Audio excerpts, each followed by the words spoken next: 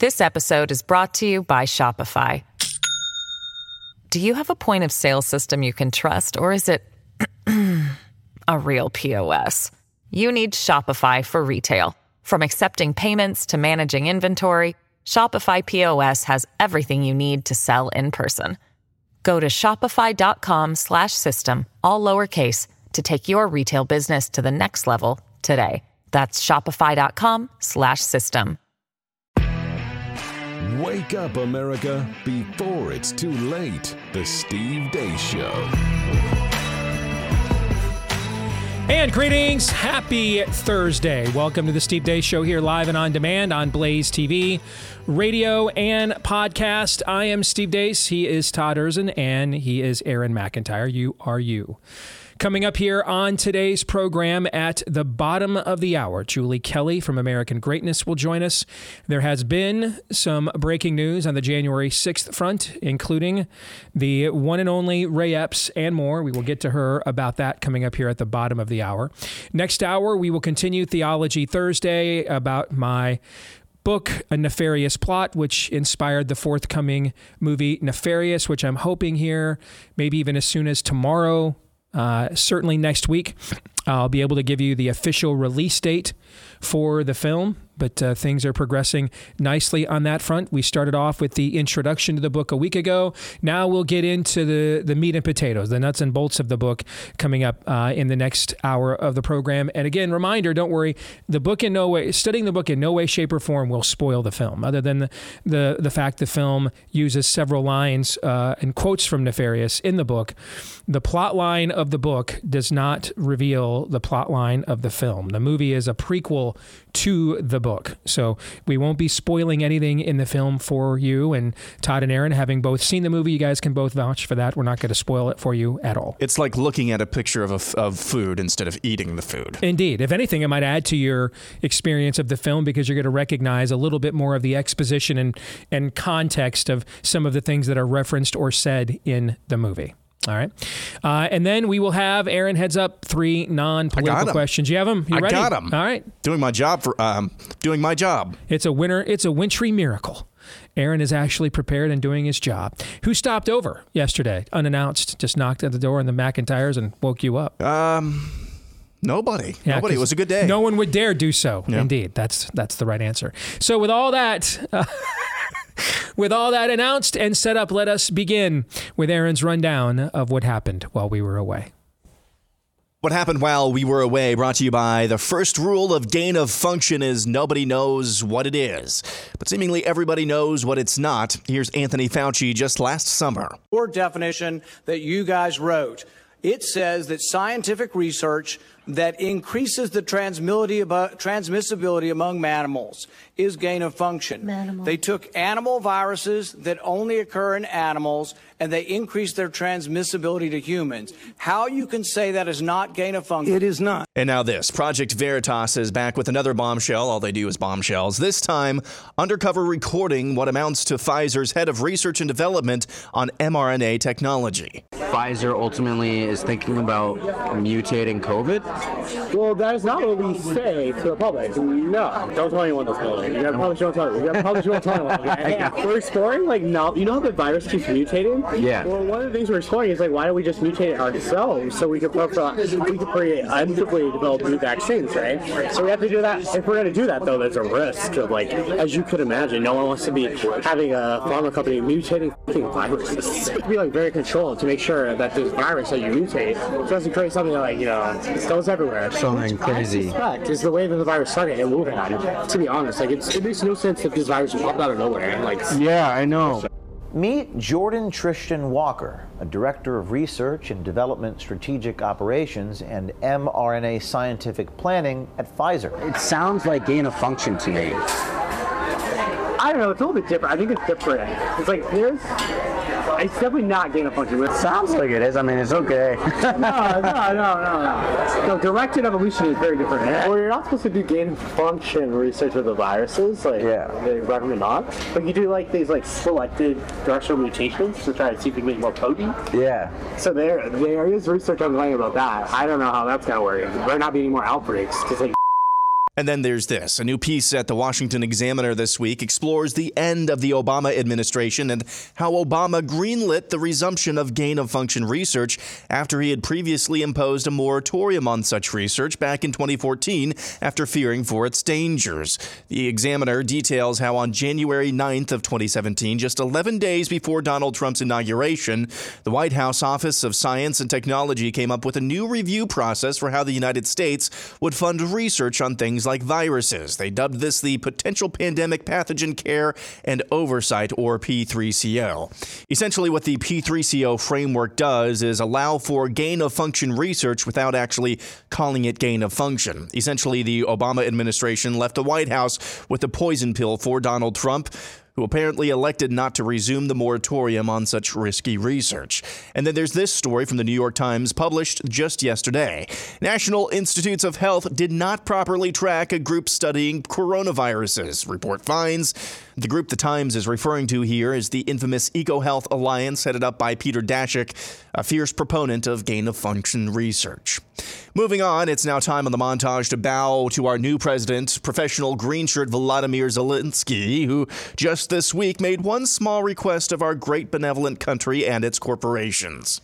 It is obvious that American business can become the locomotive that will once again push forward global economic growth. We have already managed to attract attention and have cooperation with such giants of the international financial and investment world as BlackRock, JP Morgan, and Goldman Sachs. Such American brands as Starlink or Westinghouse have already become part of our Ukrainian way. Your brilliant defense systems, such as HIMARS or Bradleys, are already uniting our history of freedom with your enterprises. We are waiting for Patriots. We are looking closely at Abrams.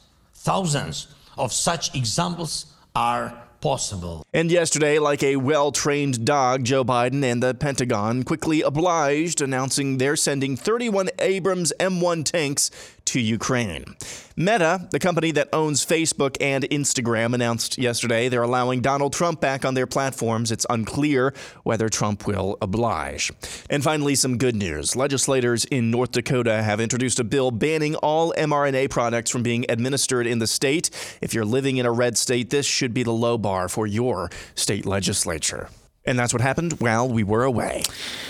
Aaron's Montage brought to you by our friends over at StartMail. Are you tired of feeling like your personal data is at risk or worried that big tech is watching every move you now make? And you're probably right about that, Mr. Rockwell.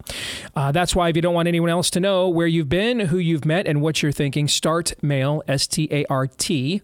StartMail is the perfect solution for protecting your privacy and giving you peace of mind. Their secure email service keeps your inbox safe from unwanted spying, prying eyes and protects you from spam at the exact same time. You get unlimited disposable email aliases to keep your real identity hidden. And with just a few clicks, you can easily switch from your existing email provider and start taking advantage of StartMail's enhanced privacy protection. Sign up today. Save 50% when you do. Save 50% on your first subscription year right now. Never been a better time to go to startmail.com/Steve, S-T-A-R-T, for startmail.com/Steve. Startmail.com/Steve. Save 50% on your first subscription year. Coming up today in the overtime, this is going to be one of the most voted upon Twitter polls we've ever done. I asked yesterday, our Twitter following, if Trump refuses to admit the truth about the poisonous jabs and the failure of Operation Warp Speed, would that cause you to not support him for the 2024 presidential nomination? Over 12,700 people voted in this in the last 36 hours. That's a lot of people. 76% said yes, it would cause us to not support him in the 2024 primary. 24% said no. We will discuss those results that just went final at the top of the hour, coming up in our overtime today, which we will record right after today's program for Blaze TV subscribers. We will upload it at blazetv.com/Deace. That's where you can watch it later today. If you're not yet a Blaze TV subscriber and you would like to become one, That's also where you can go to make that happen for just $10 a month. blazetv.com/Deace. Two things that I think are vitally important from the Project Veritas video. Two things that are vitally important. Well, let me rephrase. There's about 70 things. 666 vitally important things out of that Project Veritas video, okay?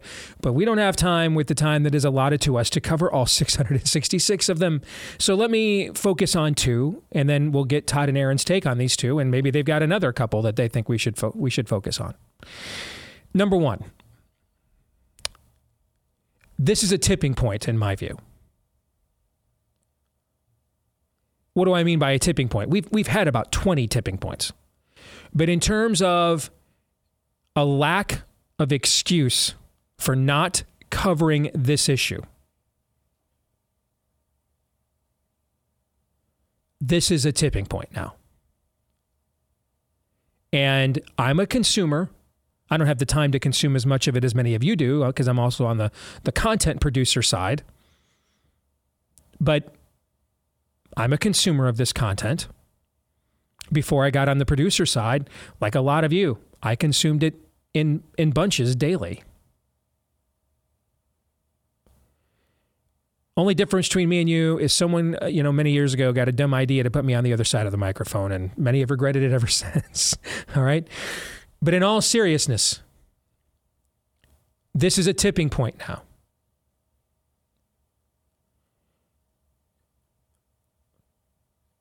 I don't know if we'll get something even clearer, but this is pretty close to the tomb is empty kind of stuff when it comes to this story.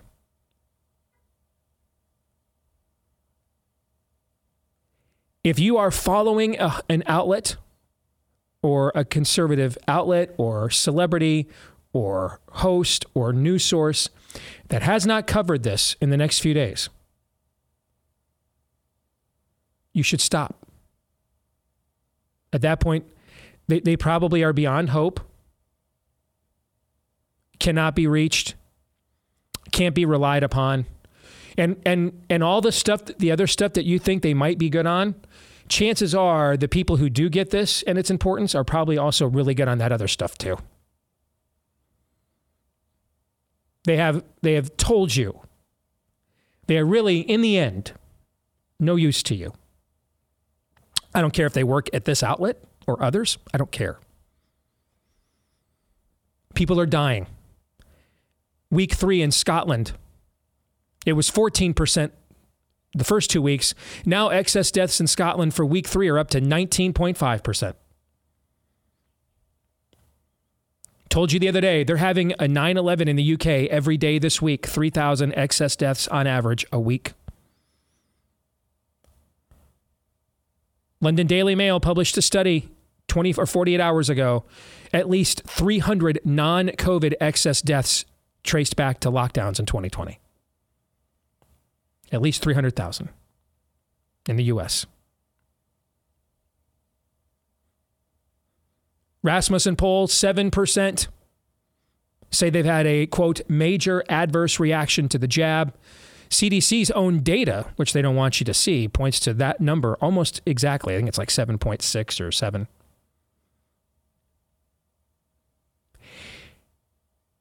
I pointed out to you that according to CDC's own data and that Rasmussen poll, that's over 12 million Americans, over 330 people worldwide. That would be the 4th largest nation on earth behind China, India, and the United States. I pointed out to you, 233% more likely that you would suffer a serious adverse event from the jab than be hospitalized with COVID. 1,067% more likely that you would suffer a serious adverse event from the jab than die of COVID. By the way, all the stuff that I just mentioned to you has just come out in like this last week, guys. It's just come out in just this last week. Maybe 10 days.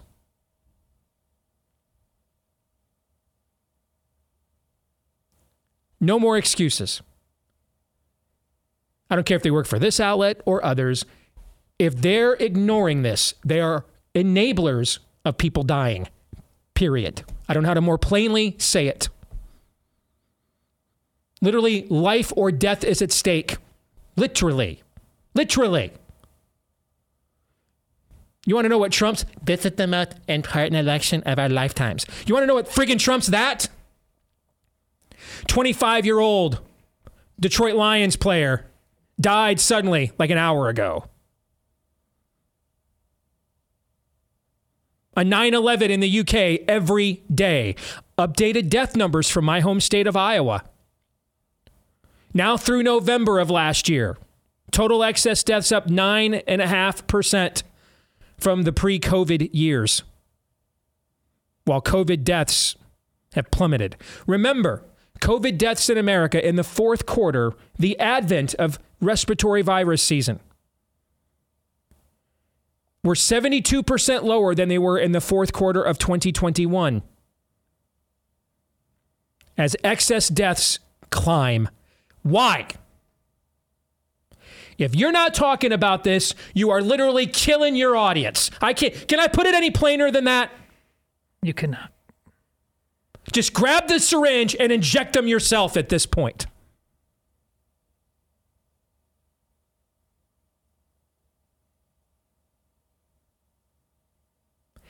We charge people with obstruction of justice when they are witnesses to crimes and refuse to report, do we not? Is that not a crime? Hell yeah, it is. That's you. That is you. And I don't care how many damn books you sold before. I don't care how many times you're on Fox. I don't care how many damn stations you're on. I'm talking about you. Come get some. I'm talking about you.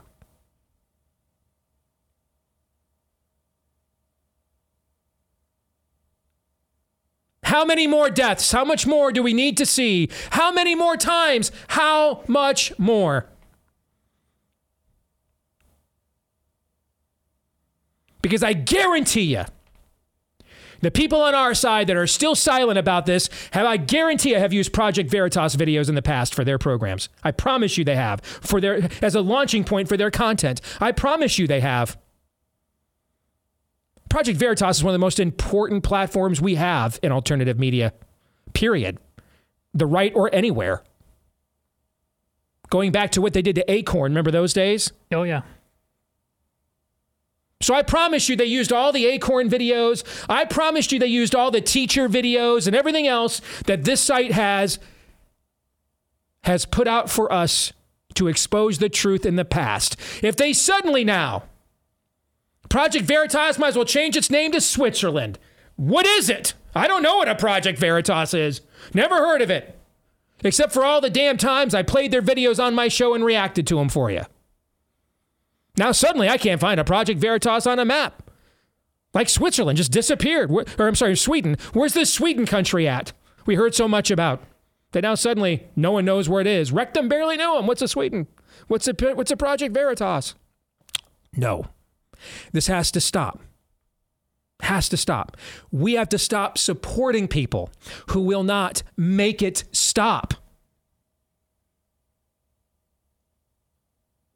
You can't drain the swamp in Washington, D.C. You can sure as hell drain the swamp on the iTunes podcast chart. That you can do. Kick the dust off your sandals and move the hell on. Whatever you're getting from these people or got in the past, you can get from the people who know what time it is. Find me the person on the right who's like, I really think the deficit's too high. Or the deficit isn't high enough, but I'm really good on the jabs. Does that person exist, do you think? No. You're not getting anything from these people. And they won't be there for you when you need them the most. They've made their money. They're whitewashed tombs. Move on. That's a tipping point for information sources in America, is to watch now who reacts and does not in the aftermath and the wake of that video from Project Veritas. Don't you dare play their videos in the past and not play this one. Don't you dare have James O'Keefe on your show in the past and then act like you don't know who he is now. Don't you dare. And if they do, don't those of you within the sound of my voice dare support or patronage those people ever again.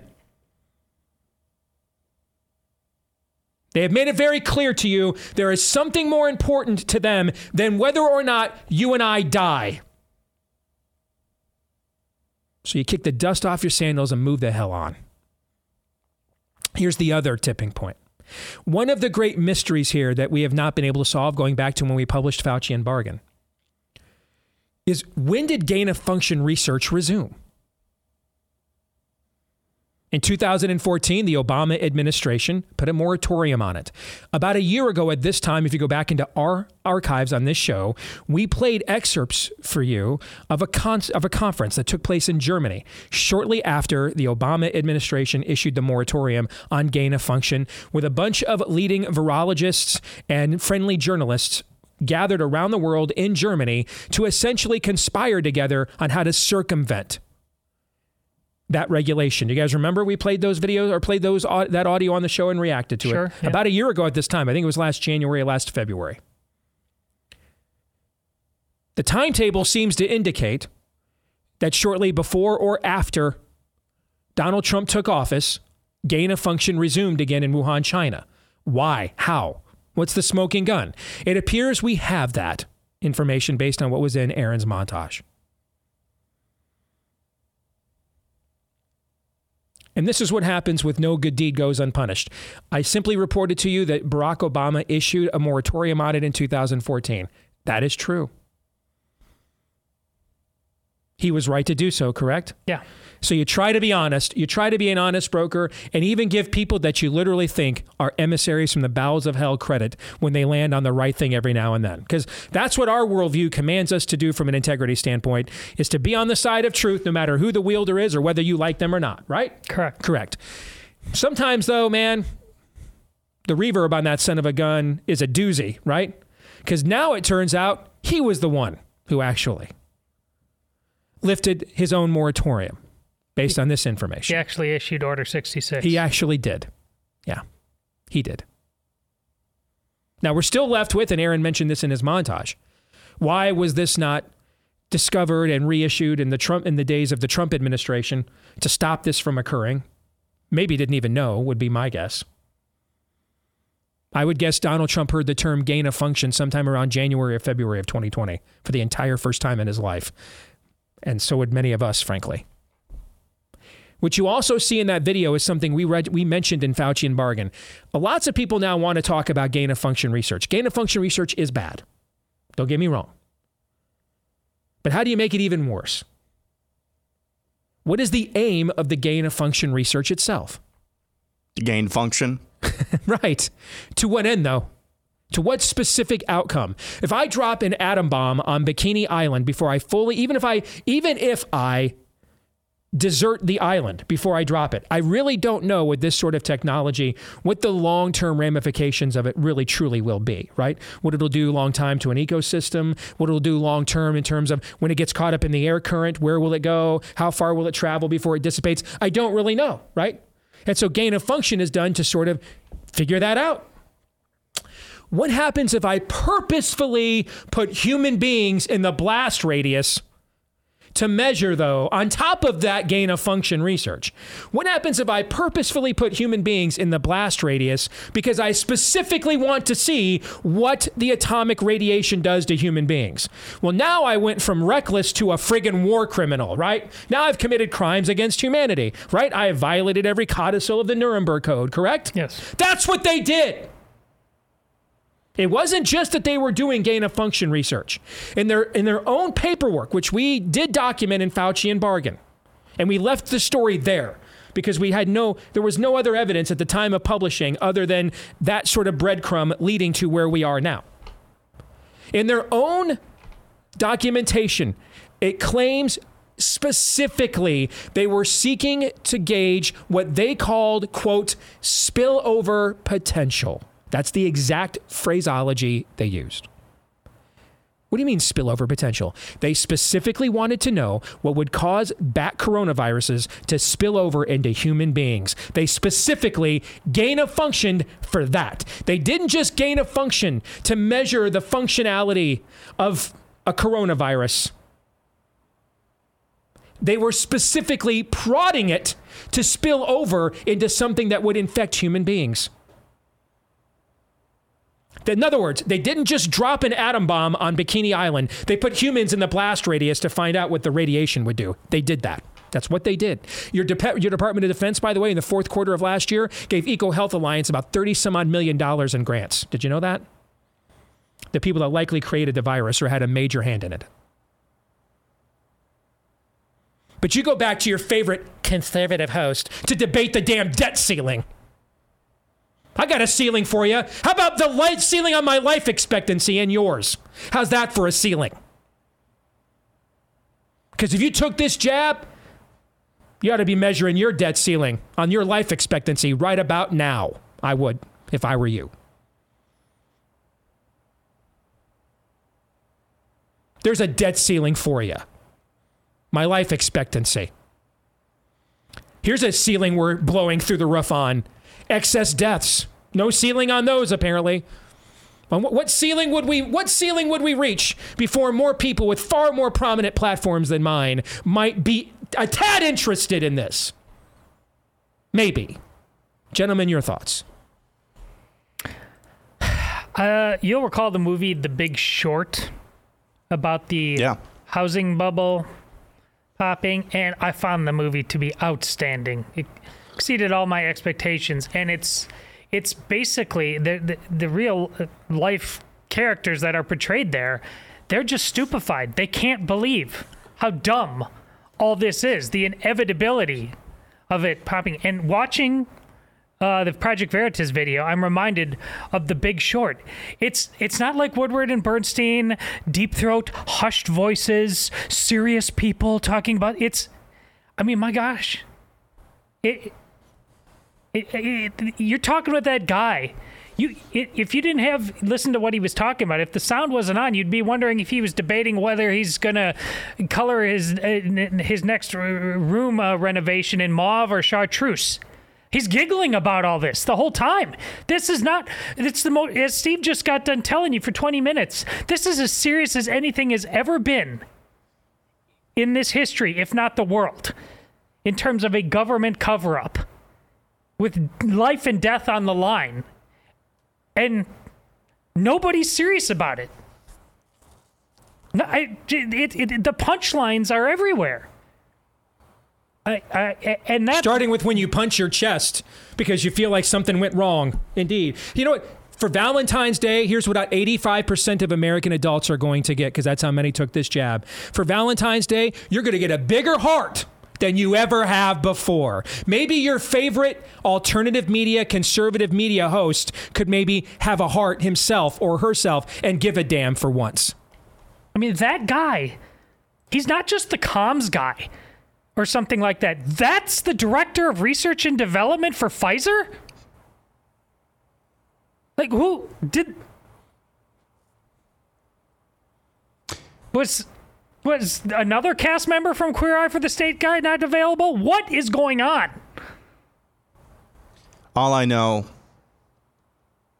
is if you're Pfizer or Moderna, or maybe the National Institute of Allergy and Infectious Diseases or the National Institutes of Health, and you have high-level or even director-level homosexual men in those positions, Project Veritas has an increasing number of male honeypots, so that's kind of a liability for y'all. Have you noticed that as well? That's kind of a side or tangential note, but I've noticed that as well. It is like that scene when Steve Carell's character in The Big Short that's it. has dinner with one of the architects, basically, of the housing bubble. He has a nice steak dinner, smiling. He knows what he's doing, and he knows that the bank is too big to fail, and he's going to go home and sleep well at night. knowing that he's just going to be bailed out by this. The guy in the Pfizer video knows he's just going to go home and sleep well because there's nobody stopping him. They didn't stop this in the damn government. They didn't stop this in the government. How are they going to stop this in the private sector? He knows that. They know that. Here's what'll stop this. Can you get a picture of this over here, a close-up of this? Right here. That piece of rope right there, that'll stop it. After a fair trial, of course.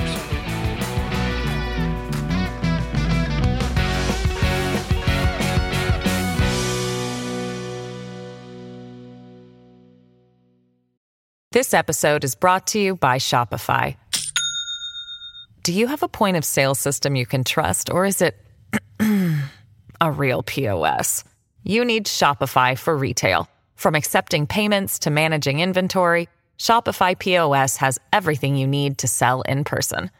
Go to shopify.com/system, all lowercase, to take your retail business to the next level today. That's shopify.com/system.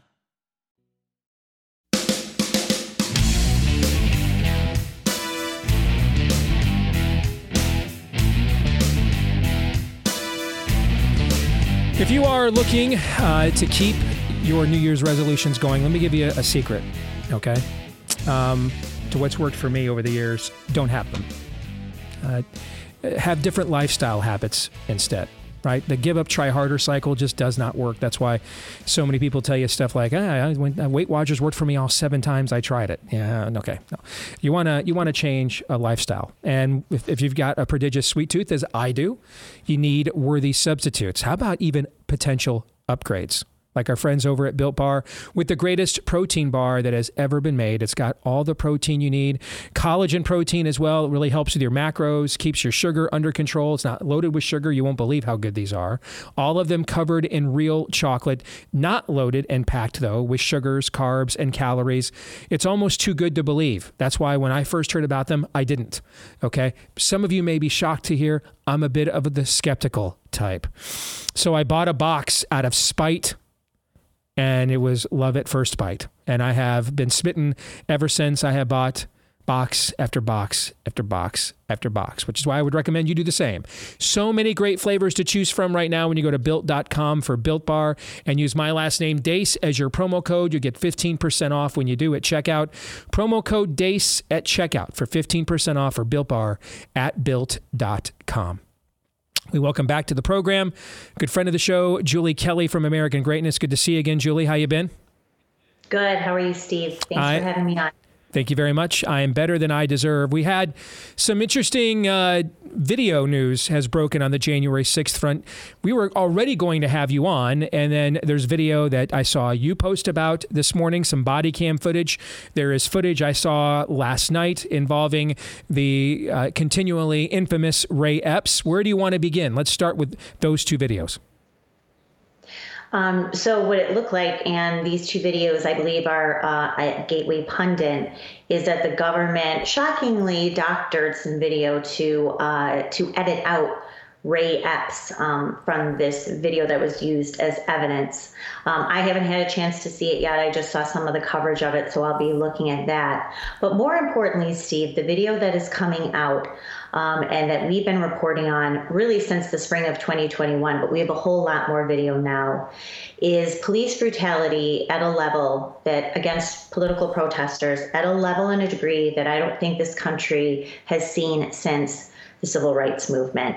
This was a mass incident of police brutality against Trump supporters inside and outside the building that lasted for hours. What came out today is new open source video that shows Rosanne Boyland, who is one of 4 Trump supporters who died that day. People trying to resuscitate her. She clearly was already dead. She had blood coming out of her nose. She was pale white. And this was a result not of a drug overdose, which is what the DC coroner said, but what we've been reporting, eyewitnesses have said, and other video shows that she died as a result of excessive force by DC and Capitol Police near and inside that West Lower Terrace tunnel late that afternoon. Now, the timing is important because by the time that they were using such excessive levels of force against people inside this tunnel, Steve, The building was empty. Congress had been evacuated 2 hours before. It's not exactly clear how these people got into this tunnel. I've seen video that shows people luring them in. They were kind of following police officers who were retreating into this tunnel. But the bottom line is Rosanne Boyland was very likely asphyxiated by extremely toxic, dangerous chemical spray that police used starting at 1 o'clock that afternoon, then pushing protesters with their bodies and riot shields on top of each other, where she was then basically trampled.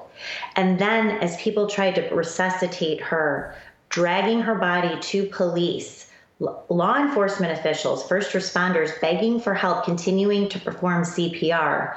It looks like a DC Metro police officer beat her lifeless body outside of this tunnel before police dragged her like an animal through the tunnel inside the building, tried to resuscitate her for 40 minutes. She was declared dead at 6:09 on January 6th. But these were insurrectionists, Julie, and they had to be subdued, and you can't blame these heroic peace officers for their overzealousness to defend this country against such a violent and armed attempt to overthrow it. Extremism in the defense of American sovereignty is no vice, Julie. At least you know that will be the narrative in response, obviously. It absolutely is. I mean, you can see the excuses already being made. Well, of course, these insurrectionists were trying to hang Mike Pence. They were calling for Nancy Pelosi's head. So, of course, they can beat women over the head with a metal baton, and they can shove people off of balconies, and they can douse them with chemical spray. The video that I had up last week, you had one DC Metro officer, and they were so incompetent, Steve, with the use of these munitions, which most of them had no experience using. One officer misfires a 40 millimeter canister of this highly toxic spray. He poisons his own officers. You see dozens of them retreating from this line on the western side of the Capitol building, like around 2:15, 2:25 that day. And they retreated because they've been injured by their own officers with this chemical spray. So, but you're right, that's the excuse. Well, this is different. You know, we wouldn't have allowed this during the BLM riots. Of course, when this sort of thing happened in Lafayette Park, there was a congressional investigation into police. No one was hauled off to a special prison for 2 years awaiting trial for assaulting police officers. But look, this is, and we've talked about this, I've reported this for almost 2 years. This is one of the most underreported angles of January 6th, the depth and breadth of police brutality against American citizens. Really shocking. About 2 weeks ago on this show, we spoke live on the program with a January 6th prisoner. And I'm trying to remember the gentleman's name. Todd, do you remember his name? Jacob Lang. Thank you. Jacob Lang. And boy, howdy.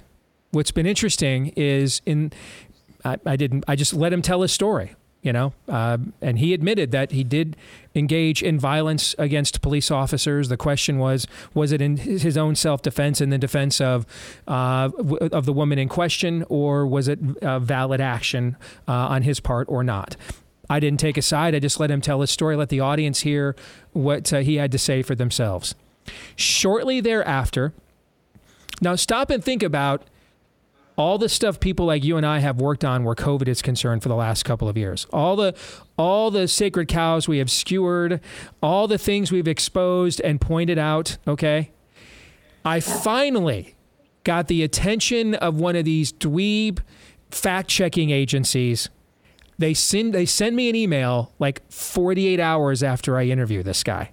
Clearly, that was the line of demarcation I was not permitted to cross, was to let one of these January 6thers on the show to tell their own story. Now, Sanballat and Tobiah keep sending me emails, and like Nehemiah, I won't respond because it would be doing them a favor by me ignoring them. I'm doing them a favor, actually. But that showed me, wow. Given some of the areas I've gone with this show for the last couple of years, to finally get these people's attention, the fourth rail here was this issue. That's what actually put me on their radar to confront me. What does that tell you? Right. It tells you that this is a massive cover-up. and that anybody who's trying to expose it will be warned.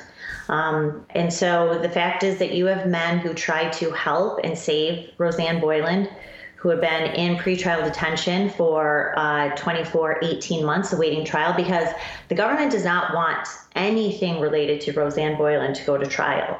We already see what's coming out of this body cam footage. I posted how they dragged her through that tunnel like an animal.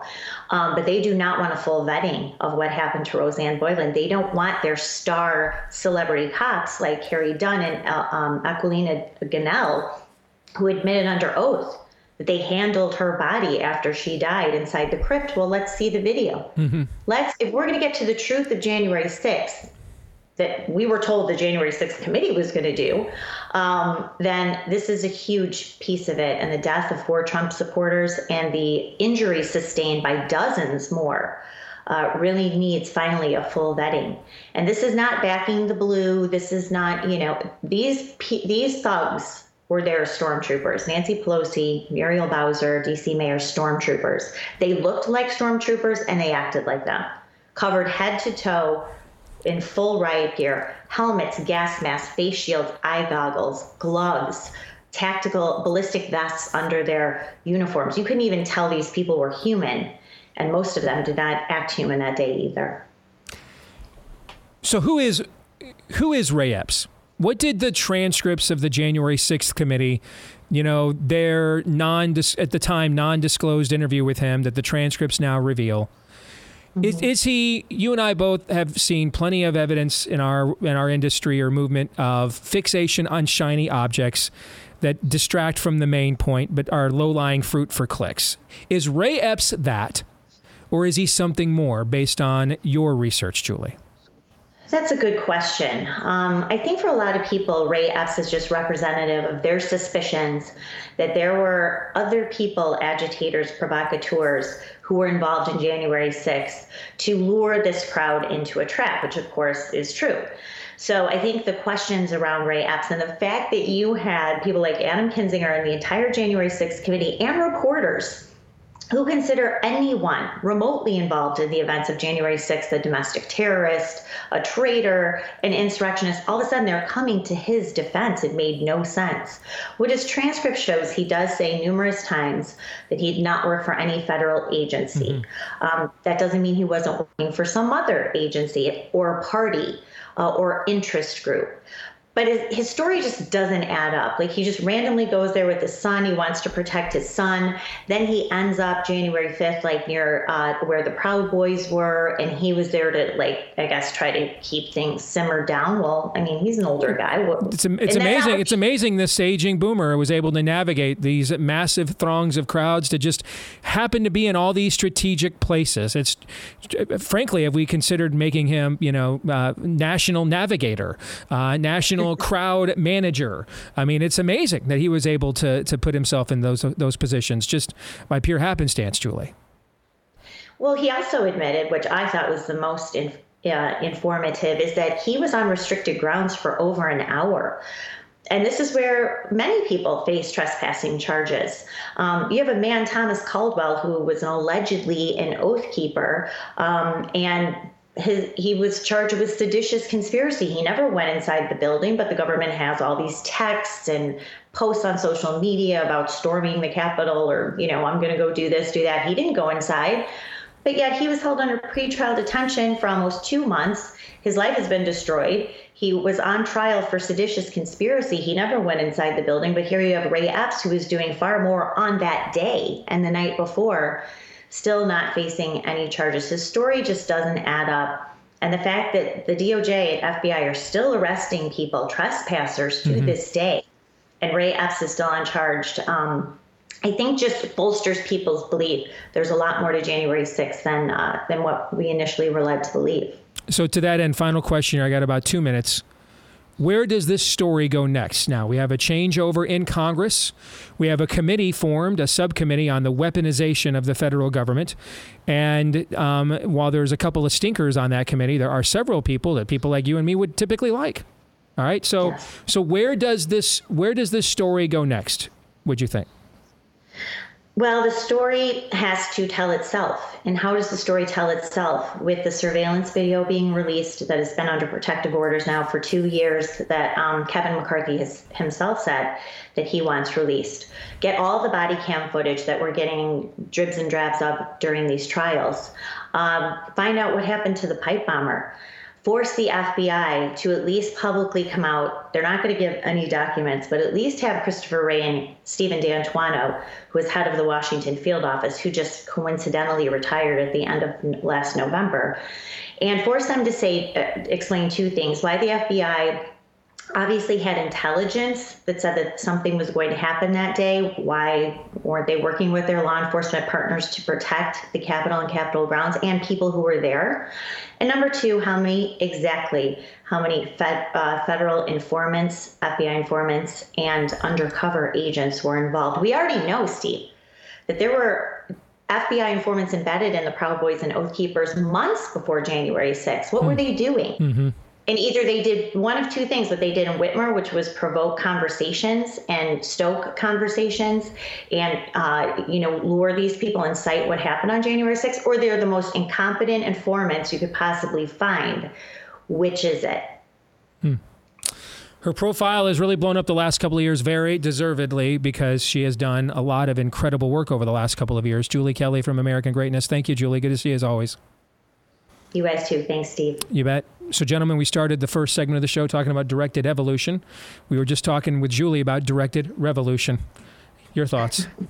Well, this is why I'm concerned, as I predicted last week, that with the recent arrest just last week of 3 Marines whose crime is they were caught on camera walking in and they put a MAGA hat somewhere.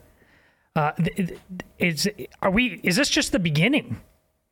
Are the people who have already languished in jail for nearly 2 years the tip of the iceberg? I predicted that in the next 2 years, until the next election, because it's an electoral tactic, the process is the punishment for all of us, that we may see more people arrested in the future than have already been arrested up to this point.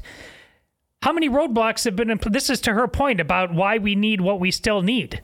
We haven't come in. There's just due process simply has not existed up until this point in most cases. Because we're not a nation of laws. No, we are not. We're a nation of political will. And we always will be. We see each of our 3 axioms at play in this story. What's the benign, innocent explanation for fill in the blank? Maybe this entire thing. Mm-hmm. I thought of this a couple of times when Julie was talking about the police officers who fired gas that poisoned their own guys. That's Todd's razor, Erzin's razor. It's just stupid, bro.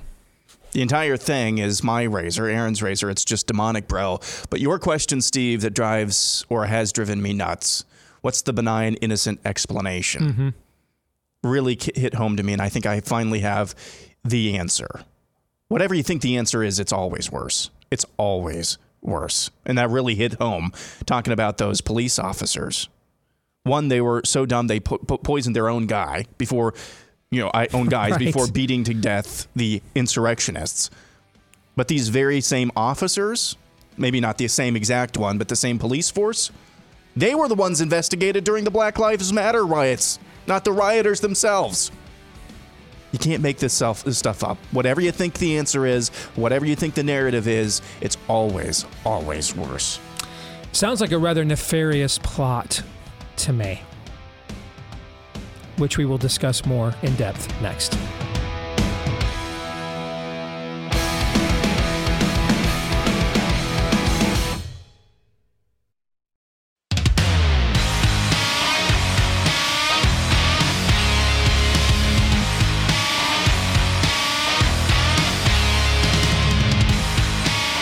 Back here with Hour 2 here on Blaze TV radio and podcast. Steve Deace here with Todd Erzin and Aaron McIntyre, and all of you. And all of you, though hopefully not all at once, can let us know what you think about what we think by emailing the show, steve@stevedeace.com. That's DEACE. Like us on Facebook, MeWe, and Gab. You can follow me at Steve Deace Show on Twitter. Getter, Instagram, and TikTok. And then you can also find me on Truth Social over at Real Steve Deace there, at Real Steve Deace on Truth Social. Don't forget, you can also, if you like the program, leave us a 5-star review, hit subscribe or follow on the podcast platform of your choice. And we thank all of you for doing that for us, and hope if you've not yet had a chance to do so that you might consider it, because it does give the program a much needed boost, as well as our egos. They always could use boosting or not. So thank you to each and every one of you that have done that for us already. This part of the show, Theology Thursday, brought to you by Relief Band. You know, sometimes it's just not worth it to go cheap on the cheap alternative. So if you struggle with nausea, you would do whatever you could to try to feel normal again. And it's, using pills that could make you drowsy, cheap sweatbands that just press on your wrist that don't work. That's why you want to talk about and check out Relief Band. They've got an A+ Better Business Bureau rating, over 100,000 satisfied customers. Now you can use HSA or FSA dollars to get Relief Band as well. So if you want to prevent nausea or vomiting associated with motion sickness, anxiety, migraines, hangovers, morning sickness, chemo, so much more, check out Relief Band right now. They've got an exclusive offer just for our audience. If you go to reliefband.com, that's reliefband.com, use the promo code Steve, and you'll receive 20% off plus free shipping if you do that. 20% off plus free shipping and a no questions asked 30-day money-back guarantee if you're unsatisfied. So 30-day money-back guarantee, 20% off, free shipping. Can't beat that offer. Just go to Reliefband, RELIEFBAND, reliefband.com, reliefband.com, and use the promo code Steve. The bottom of the hour, we will get into 3 non-political questions. But we continue on with Theology Thursday, looking back on and leading up to my book, A Nefarious Plot, and leading up to the release of the movie that it inspired here later this spring.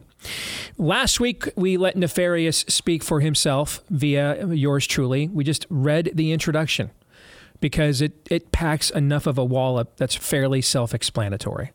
Now Nefarious is going to get into the details. Starting with Chapter 1, Why You? What is it about the United States of America that was worthy of his individual time, for so much time, in order to take it down? That's the conversation we're going to have today in that chapter. Todd, I'll let you begin. Well, it wasn't enough that the kind of mob tactics that took down many a great empire were allowed. You stress, or Nefarious stresses, that the skeleton of liberty that had been put in place, I don't think you use the word in there, but it's beginning to, the notions of subsidiarity are taking shape, the proper spheres at the proper level, church, state, local, federal. Order, in other words. Yes. Mm-hmm.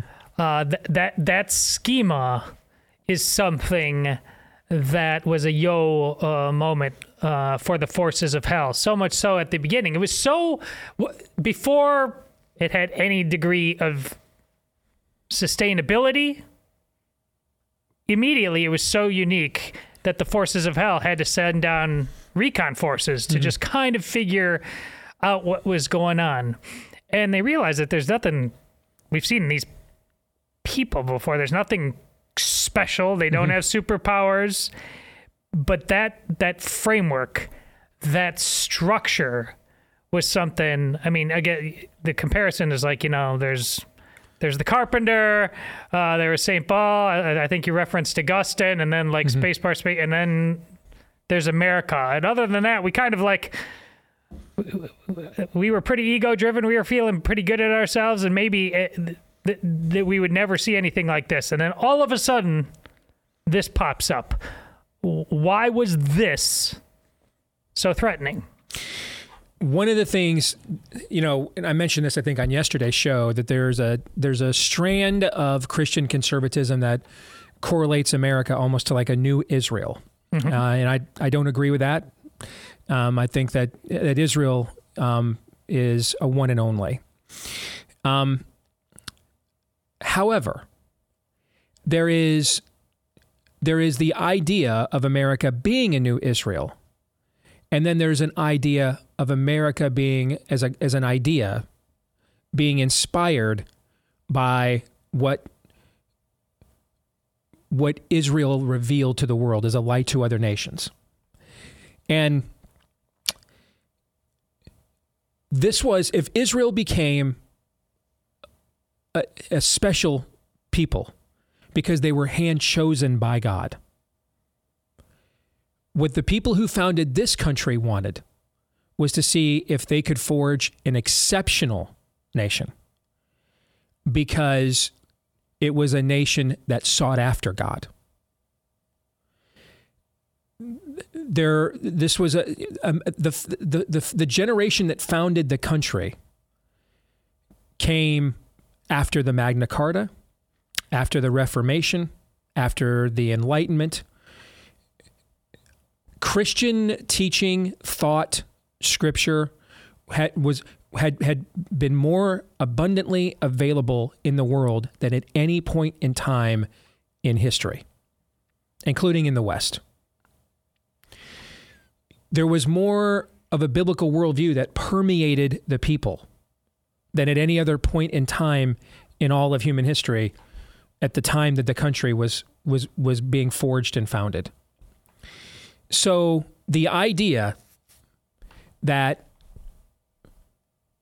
a country, remember the first people that came here were the Puritans, right? And what did they write in the Mayflower Compact? They came here for the glory, for the establishment and advancement of the Christian religion. They specifically thought now, as Spirit-filled believers with the knowledge of the Scriptures, that they could live out as best as you could east of Eden some foreshadowing of the kingdom of God. It would be not the fullness of it, but that it would be some taste of life in heaven or the narrow road here. Meaning that we're not perfect. We don't have glorified bodies. If you know Christian teaching, we're not sinless, but we would start here, east of Eden, with recognizing that our ultimate purpose in being made in the image of God is to glorify God. That is our ultimate purpose. And so therefore, relationships would be forged and incentivized based on, do they glorify God or not? Laws would be created and incentivized based on, would they glorify God or not? We're still sinners. They had to, by the grace of God, the Puritans had to overcome their total depravity too. The founding fathers did too. Probably some of them didn't, and have lived in eternity separated from God, dead in their sins forever as a result. Okay, but Christianity had so permeated the West and revitalized it by this point in time. The utopian impulses in the Western world at that time were all our own. It's the opposite of what exists today. Who has utopian visions of society today? Is it the biblical worldview or the spirit of the ages worldview? Spirit of the age. Yes. And so therefore, follow me here, because they're the ones that have the utopian visions today. What are our laws based on? Glorifying God or glorifying the spirit of the age? The latter. The latter. What relationships do we incentivize and promote? Those that glorify God or the spirit of the age? The latter. See what I'm saying? Yeah. The paradigm has been flipped now in our period of time.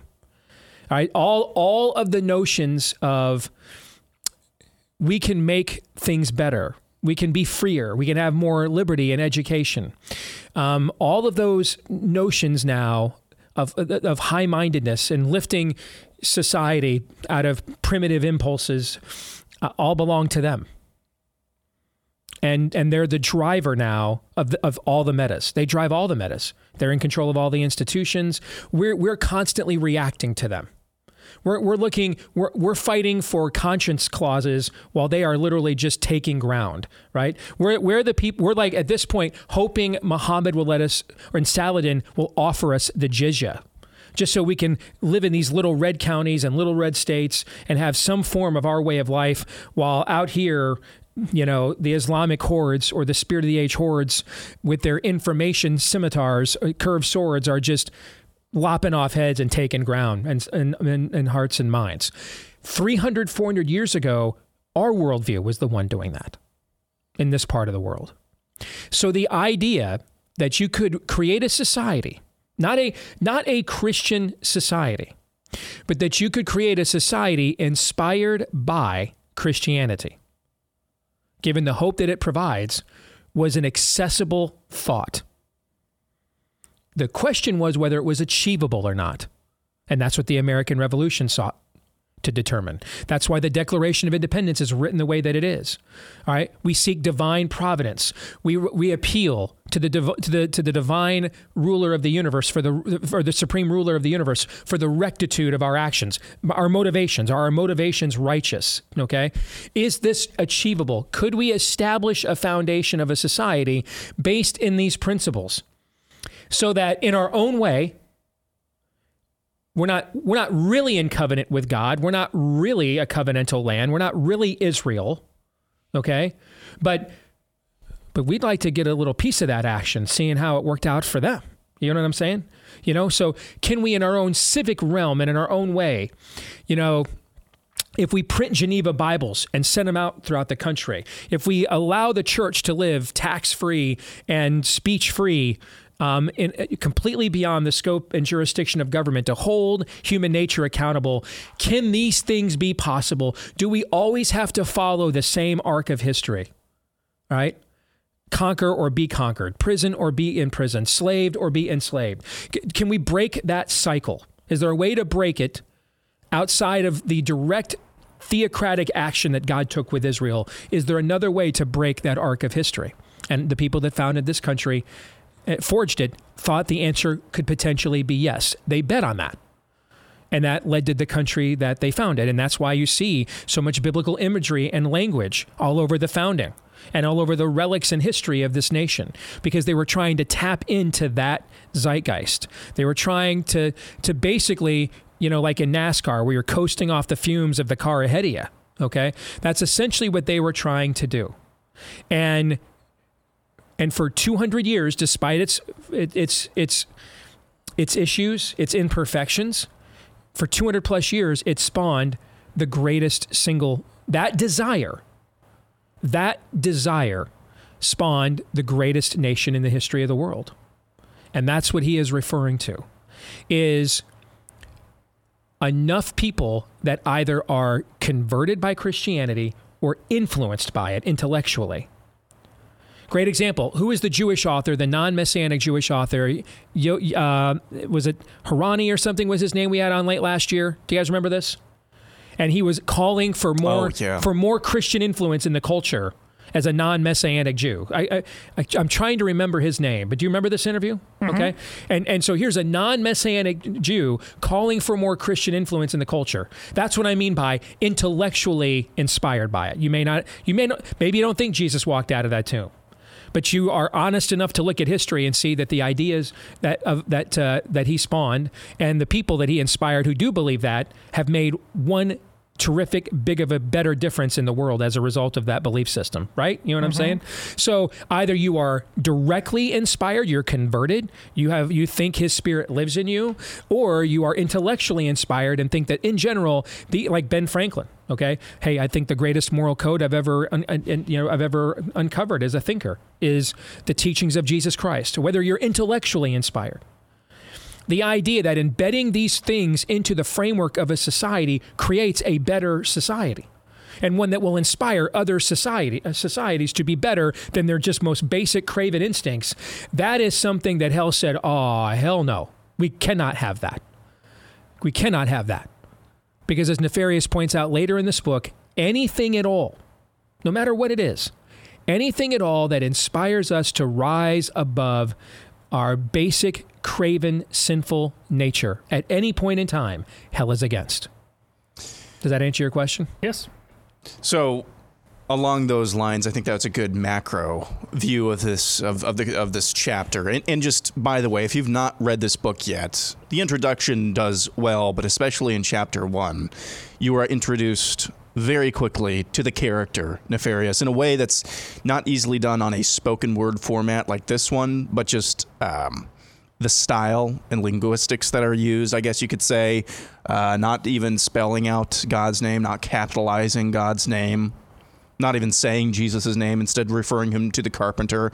That's something that I think you'll be fascinated by, not necessarily enjoy if you've not read the book. But my question for you, and it's really a maybe 2 or 3 part question, Steve. I believe this is the crux of this chapter, this very first chapter, when Nefarious says, my special forces demon unit did everything it could to derail this train, but nothing worked. For example, we thought we had your constitutional convention bogged down in egos and bureaucracy until one of the least religious of your founding fathers came out of nowhere to call for prayer to, quote, the Father of Lights. We knew we were doomed from that point forward. Some days I really hate you know who. So, one, do you think that my assessment that this is kind of the crux of this chapter is correct? And 2, you've already gotten into this a little bit from kind of a 5,000 or 10,000 foot view. We all know that this is only a result of God's good grace, but what one factor do you believe playing out in that time, at that time, what one factor do you believe has the most at play, I guess you could say, or deserves the most credit of God's grace for setting up this type of dynamic? I think, and by the way, back to what Todd said really quick, that line where Nefarious reveals is actually in this chapter. I just remembered. Anything that Nefarious, quote, anything that calls for you bags of meat to rise above your base nature of selfishness and vanity, we oppose with all of our might down here. And that's why what I would call, and Christianity would call, a false religion like Islam, that's why you're now a bunch of white supremacists, because you would dare go to that Michigan school board and say, we want our kids taught better than groomed for pedophiles. Doesn't matter. At that point in time, you're anything that causes us to look beyond ourselves and at ourselves and to something better and bigger than ourselves. Hell is against that, no matter the orthodoxy at any given period of time. Period. And that brings me back now to your question, Aaron. I really don't think that, right? We believe that God is unchangeable. Okay, the same. Yes, Jesus Christ is the same yesterday, today, and tomorrow. I don't think it's anything that God did differently or has done differently where this nation is concerned. I think it's that the culture is different today than it was then. In their day, the biggest intellectual debate, remember, we are... the Declaration is ratified 1776. Darwin's Origin of Species isn't going to be published till 1859. So that's almost 100 years. And it's not really origin. There's been so much fixation on Origin of Species. The reality, though, it's the less focused successor, Descent of Man, that is truly the doctrines of demons. This is where Darwin goes beyond, I'm just asking questions, to, now I've got some answers. Okay. This is where Darwin goes beyond. It's just, why are you guys afraid of scientific inquiry? To, I got a new religion for you. I got a new school for you. And a lot of the worst ideas that exist in Western civilization today were birthed out of Thomas Malthus and Darwin's Descent of Man, and everything else that has come thereafter have essentially just been people's own riffs or iterations or takes on them. They weren't tempted by any of this stuff in their day. This was not mainstream thought in their day. The mainstream debate that they had in their day was about the direct involvement, sovereignty, and goodness of God. Right? Some of you have been taught, a lot of your founders were deists. They weren't. But let's just even go with that because it makes my point for me. What is a deist? A deist is someone who believes God exists, but he's basically a kid with an anthill. He's just, sitting there watching the ants on the hill. He has the power to move them. He's got the power to incinerate them. He's got the power to leave them crumbs of food to feed them, but he's just disinterested. Maybe every now and then he'll turn around and, pay attention to what these ants are doing, scurrying around the anthill. Maybe he'll, capriciously decide either to leave crumbs of food or stomp them out or incinerate them with a magnifying glass. But he's just not directly interested on a regular basis. He's an impassioned, passive third party. So even those who were making such arguments, we're still debating the premise of a biblical worldview.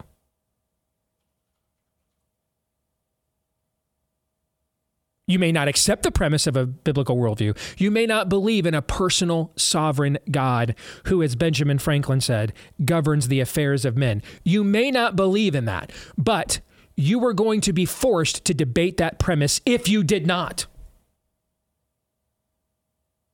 That premise is not even introduced in our day and age. We are debating in our day and age the goodness and rightness and perfectionability of man. The debate in our day and age is all the elevation and glorification of man. Even many of the debates that we make on our side against them is from their premise. That's why when I started this show, it was with the hopes of doing for a biblical worldview what Rush Limbaugh did for conservatism. To bring back the old magic, to bring back the old-time religion, to let the lion out of its cage, because it'll defend itself just fine.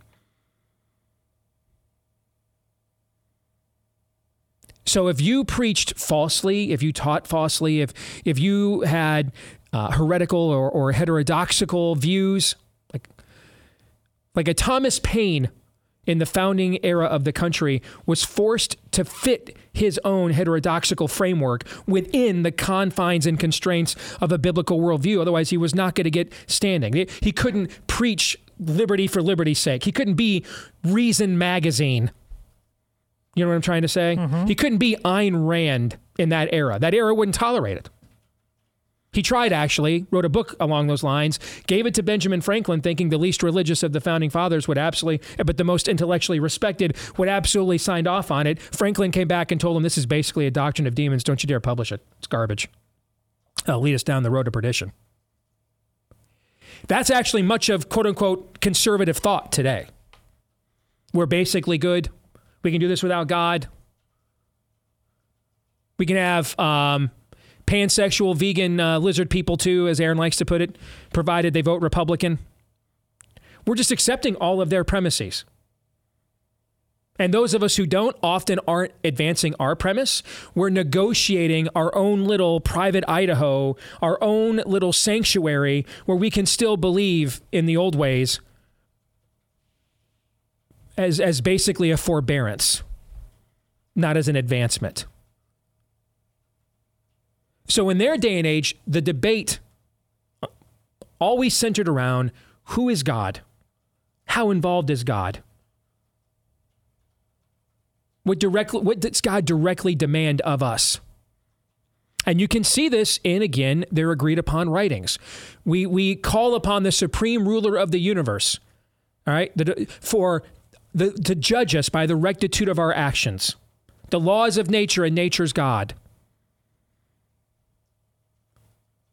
Over and over again, an acknowledgement that there is a God, there is an ultimate arbiter. The dominant view of the day would be the Judeo-Christian view of the Bible. But did I say unanimous view of the day? Is that what I said? No. No, I said dominant. So were there other views? Sure. Sure. But those debates, those other views, were going to be debated within that box. Okay? We're the home team there. We're going to win that argument. All right? Because we've got all the best ones. All right? We're playing on the road now. We're the road team now. We're now debating the goodness of man, the perfectionability of man.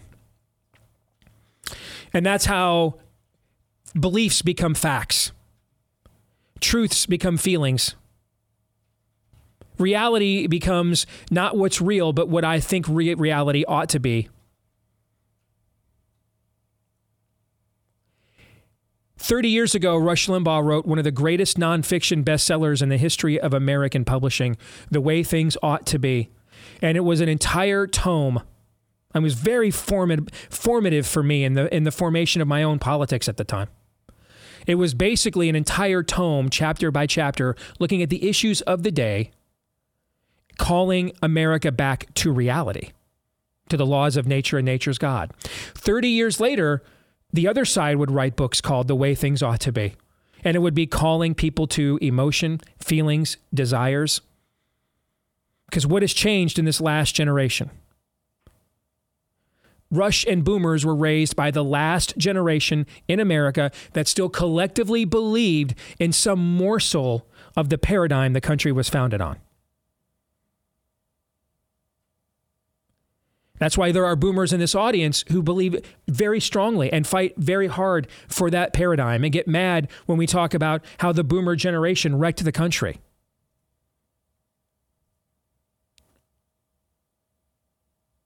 Can I ask a more targeted question on that? Because we only have so much time. That bedrock you're talking about in this chapter, you said it was informed by not two things exclusively, but you highlight two things with specific definitions: Reformation, Renaissance. Mm-hmm. At the end of this chapter, he's telling you, game over. Those things either were defeated and or failed. Specifically address both two. Sure. What happened? Because the best of those two things, here's what they did.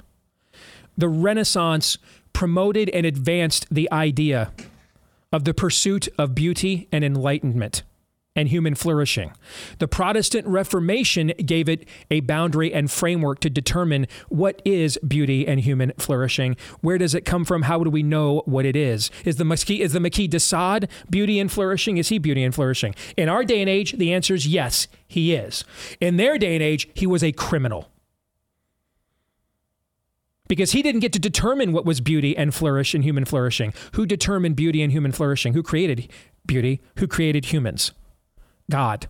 What did the Protestant Reformation make more accessible to people than ever before in the history of the world? The Word of God. The publishing of it in virtually every known language in the world, for example.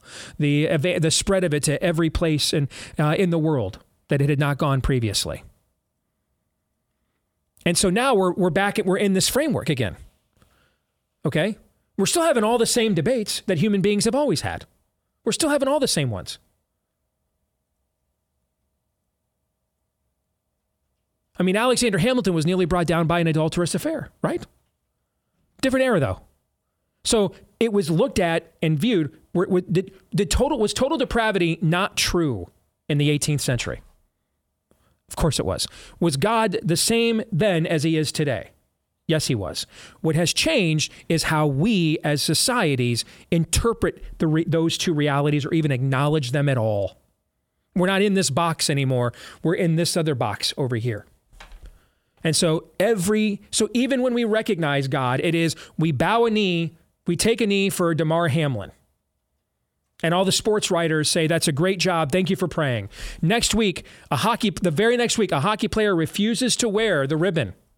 And those same exact sports writers say, take your Christianity and get the hell out of the country. Yes. Why? Because they understand that their religion is the one we're playing in now. They have hegemony now. So we're playing in their box. That Russian hockey player dared to say, actually, I'm going to stay in this box over here. No, you don't. You don't get to do that. Get the hell out. So everything, your blackness, your religion, your sexuality, any form of your identity or individual expression or belief system must be interpreted and affirmed by this box over here, the Spirit of the Age box, not the one that the West was originally founded on. 3 non-political questions are next.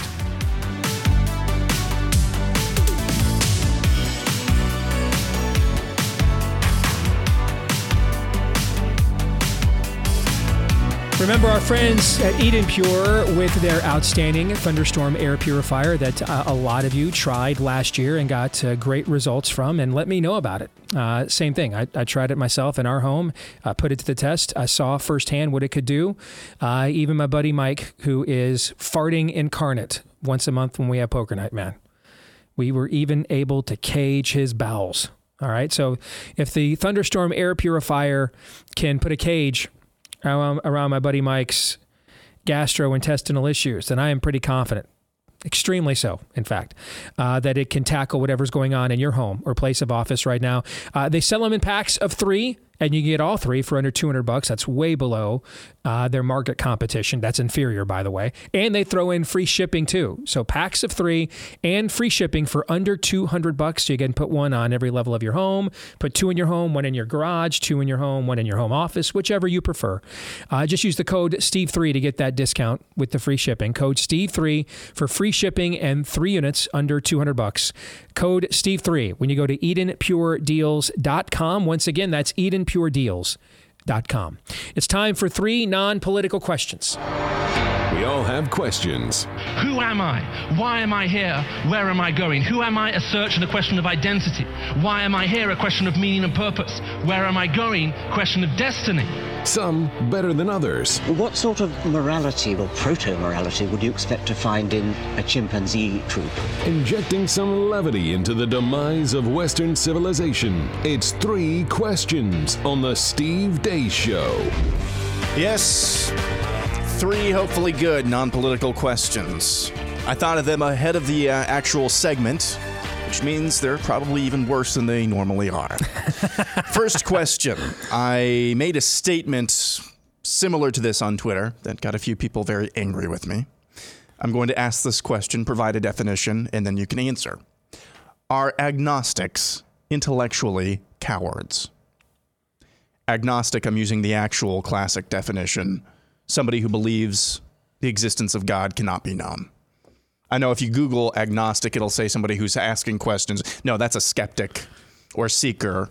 Or if you're asking questions with the intent to troll or otherwise embarrass, that's a scoffer. I'm talking about the classical definition of agnostic. Is that intellectual cowardice? I think that's a key distinction then. All right.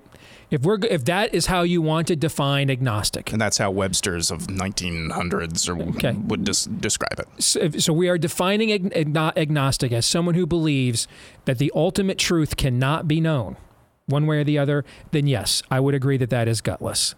Okay. And here's why. What question is possibly more important ascertaining the answer to than that one? Like, think of all the questions in the world. Why would you give up on that one and not others? Like I've heard people say in the past, well, I got mistreated at church, maybe even badly. That's terrible, right? That terrible? You ever been dumped by a chick or a dude? You ever been dumped before? Ever had your heart broken? Ever not get a job that you wanted or got fired from one? Did you decide, I got fired from that job, it wasn't fair, I will not work again. No more jobs. I got dumped by that chick, I got cheated on by that dude. Celibacy for me now. A lot of people don't make that choice, do they? A lot of people are like, I guess I still like money. A lot of people are like, I guess I still like sex. Notice that? You ever notice that? Somehow, when it comes to church, if I got hurt once or disappointed once, even seriously, that's all she wrote. But on other things, I get canned from a job, I can get dumped by a dude, cheated on by a chick. After a while, the loins and the hormones kick in and you're like, I'm ready to be hurt again. How come the church doesn't get that benefit of the doubt? Similarly, you want to explore, you're on your 7th reading of the Silmarillion because you really do need to know the true origins of the orcs. And you've got to find out all right, Sauron came from Morgoth. Where'd Morgoth come from? You need to know. You've got to know. So you're reading it again. But whether or not God exists just couldn't possibly be known. So if we're going with that definition of agnostic, then yes, I agree that it is gutless, if that's the definition. I like where you ended there because that's what really bothers me. These people who will claim that about ultimate things in the real life that they actually have, when it comes to their fictional life, the superheroes they love, whatever, Star Wars, as you said, Sauron and the Lord of the Rings, or with sports and knowing every jot and tittle of the draft picks or instant replay, like the need for ultimate. We have to get this right. Mm-hmm. You can see it moves every pore of their being in their hobby craft. But when it comes to their real... I love that term, by the way. Their real life. It's like, I got to tap out. This is just... I find it tedious. Really? You don't find the color-coded Rapture chart that isn't actually for the real Rapture, but it's for the fictional one in that universe you follow? You can't get enough of that. You gotta know the ultimate things of the unreal. But the real, that's cowardly. I mean, if you're showing that level of apathy and cowardice in the rest of your life, actually, I respect you more. That's good. Yeah, I think it's just intellectually cowardly. I mean, nobody really, at the end of the day, believes there is no God. I agree. There has never been an atheist in the history of humanity. Yeah, no, even atheists. I mean, atheists are a god unto themselves. Yes. What gets me, at least in atheism, though, even if you won't admit it, you are your own god. Now, you're a terrible god. You're going to be a sucky god because, human beings have been known to suck, right? I don't get agnosticism, though. I'm not even going to admit that I'm not even going to go into the worldview where I can at least be my own god, little small g god. Indeed. Luther would say, if you're going to sin boldly. What is the point of being an agnostic? Go all the way with it. The reason is there might be a power above me, but it's above my pay grade to know that it just doesn't make any sense. I think at the end of the day, you ask somebody, well, why not just be full-on atheist? Well, there might be a God. Well, how do you know that to be true? Or what makes you think that? And we're off. It doesn't make any sense. What makes you think that the God that there might? What do you think that? What makes you think the God that there might or may not be, if he is or there is, would satisfy them by never acknowledging them the entire time you were alive? How would you? Why would you possibly think I could satisfy? Hey, I want to go full atheist just in case. Okay, what makes you think that never acknowledging that God would please them in any way, shape, or form? Especially, as you said, any God. In our conversation off air, just in the segment, we are, the Spirit dwells in us. Mm-hmm. It's...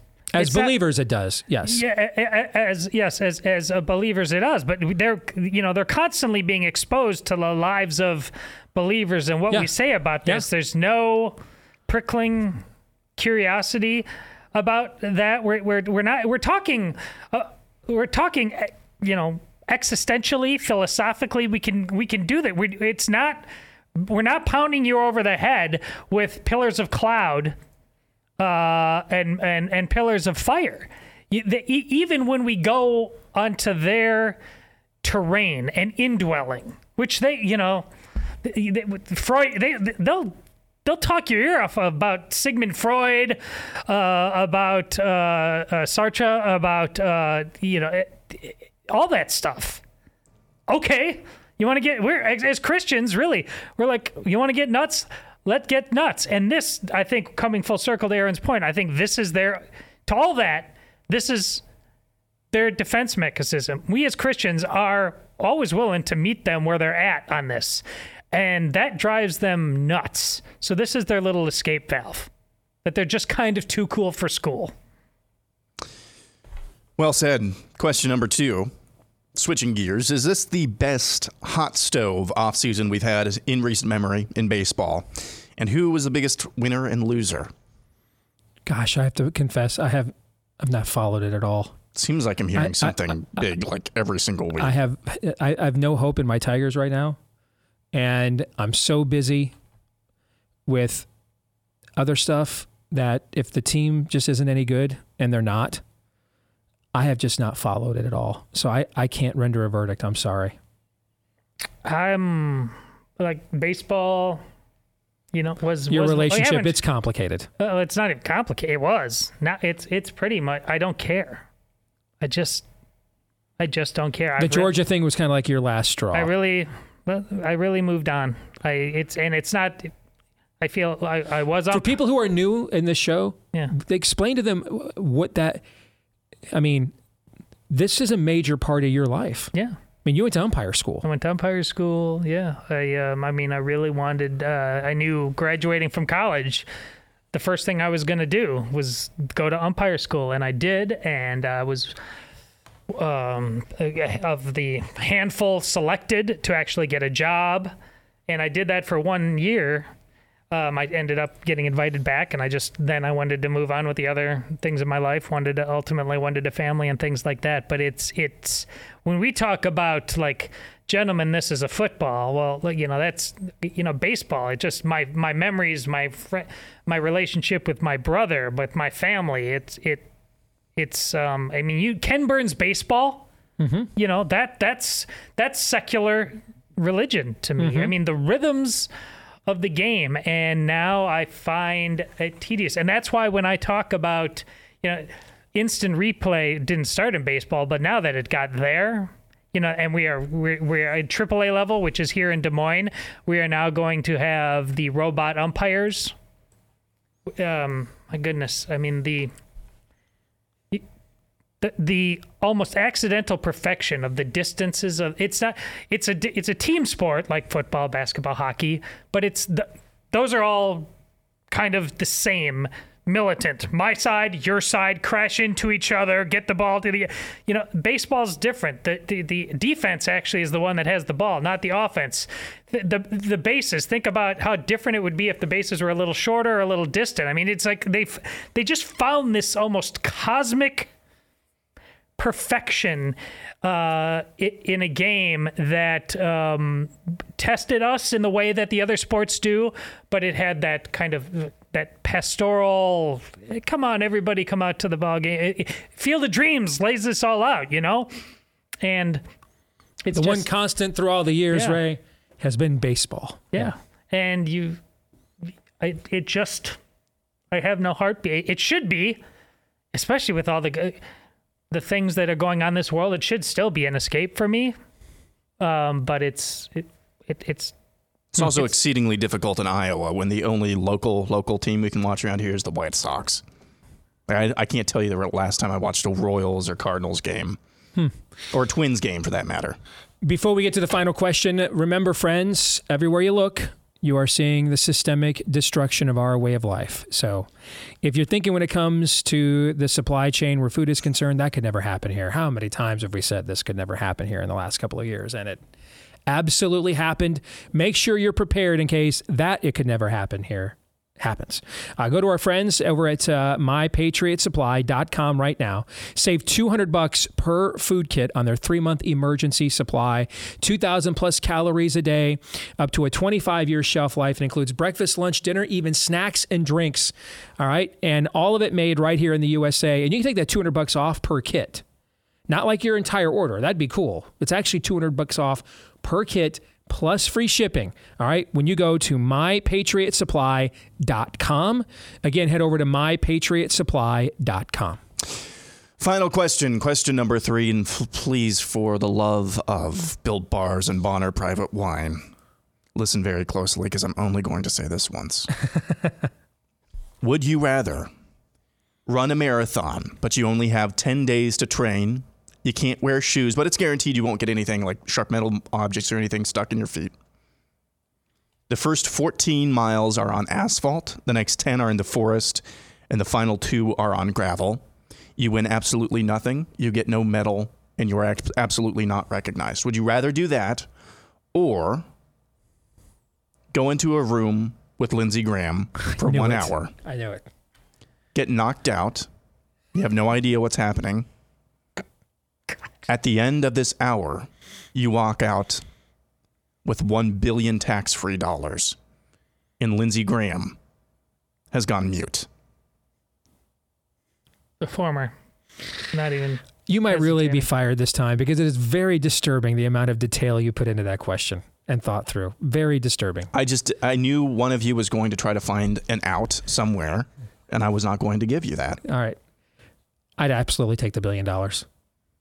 I don't remember anything. You don't remember anything? He can't Listen, talk man, about it. I have been getting raped and sodomized by members of this government for the last 30 years.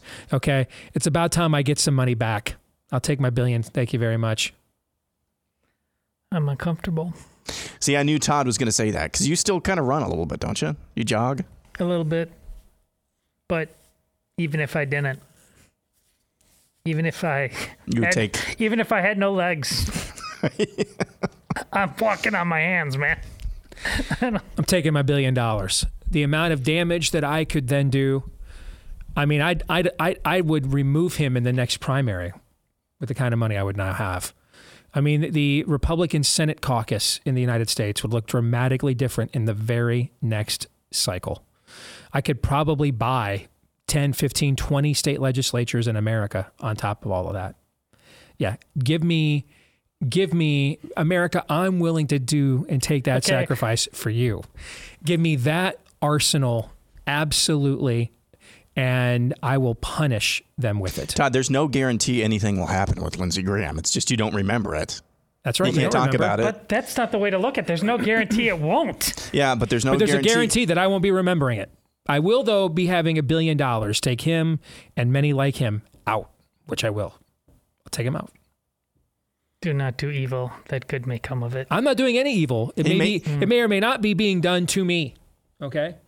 And then I will then take what I was given for what was or maybe wasn't done to me.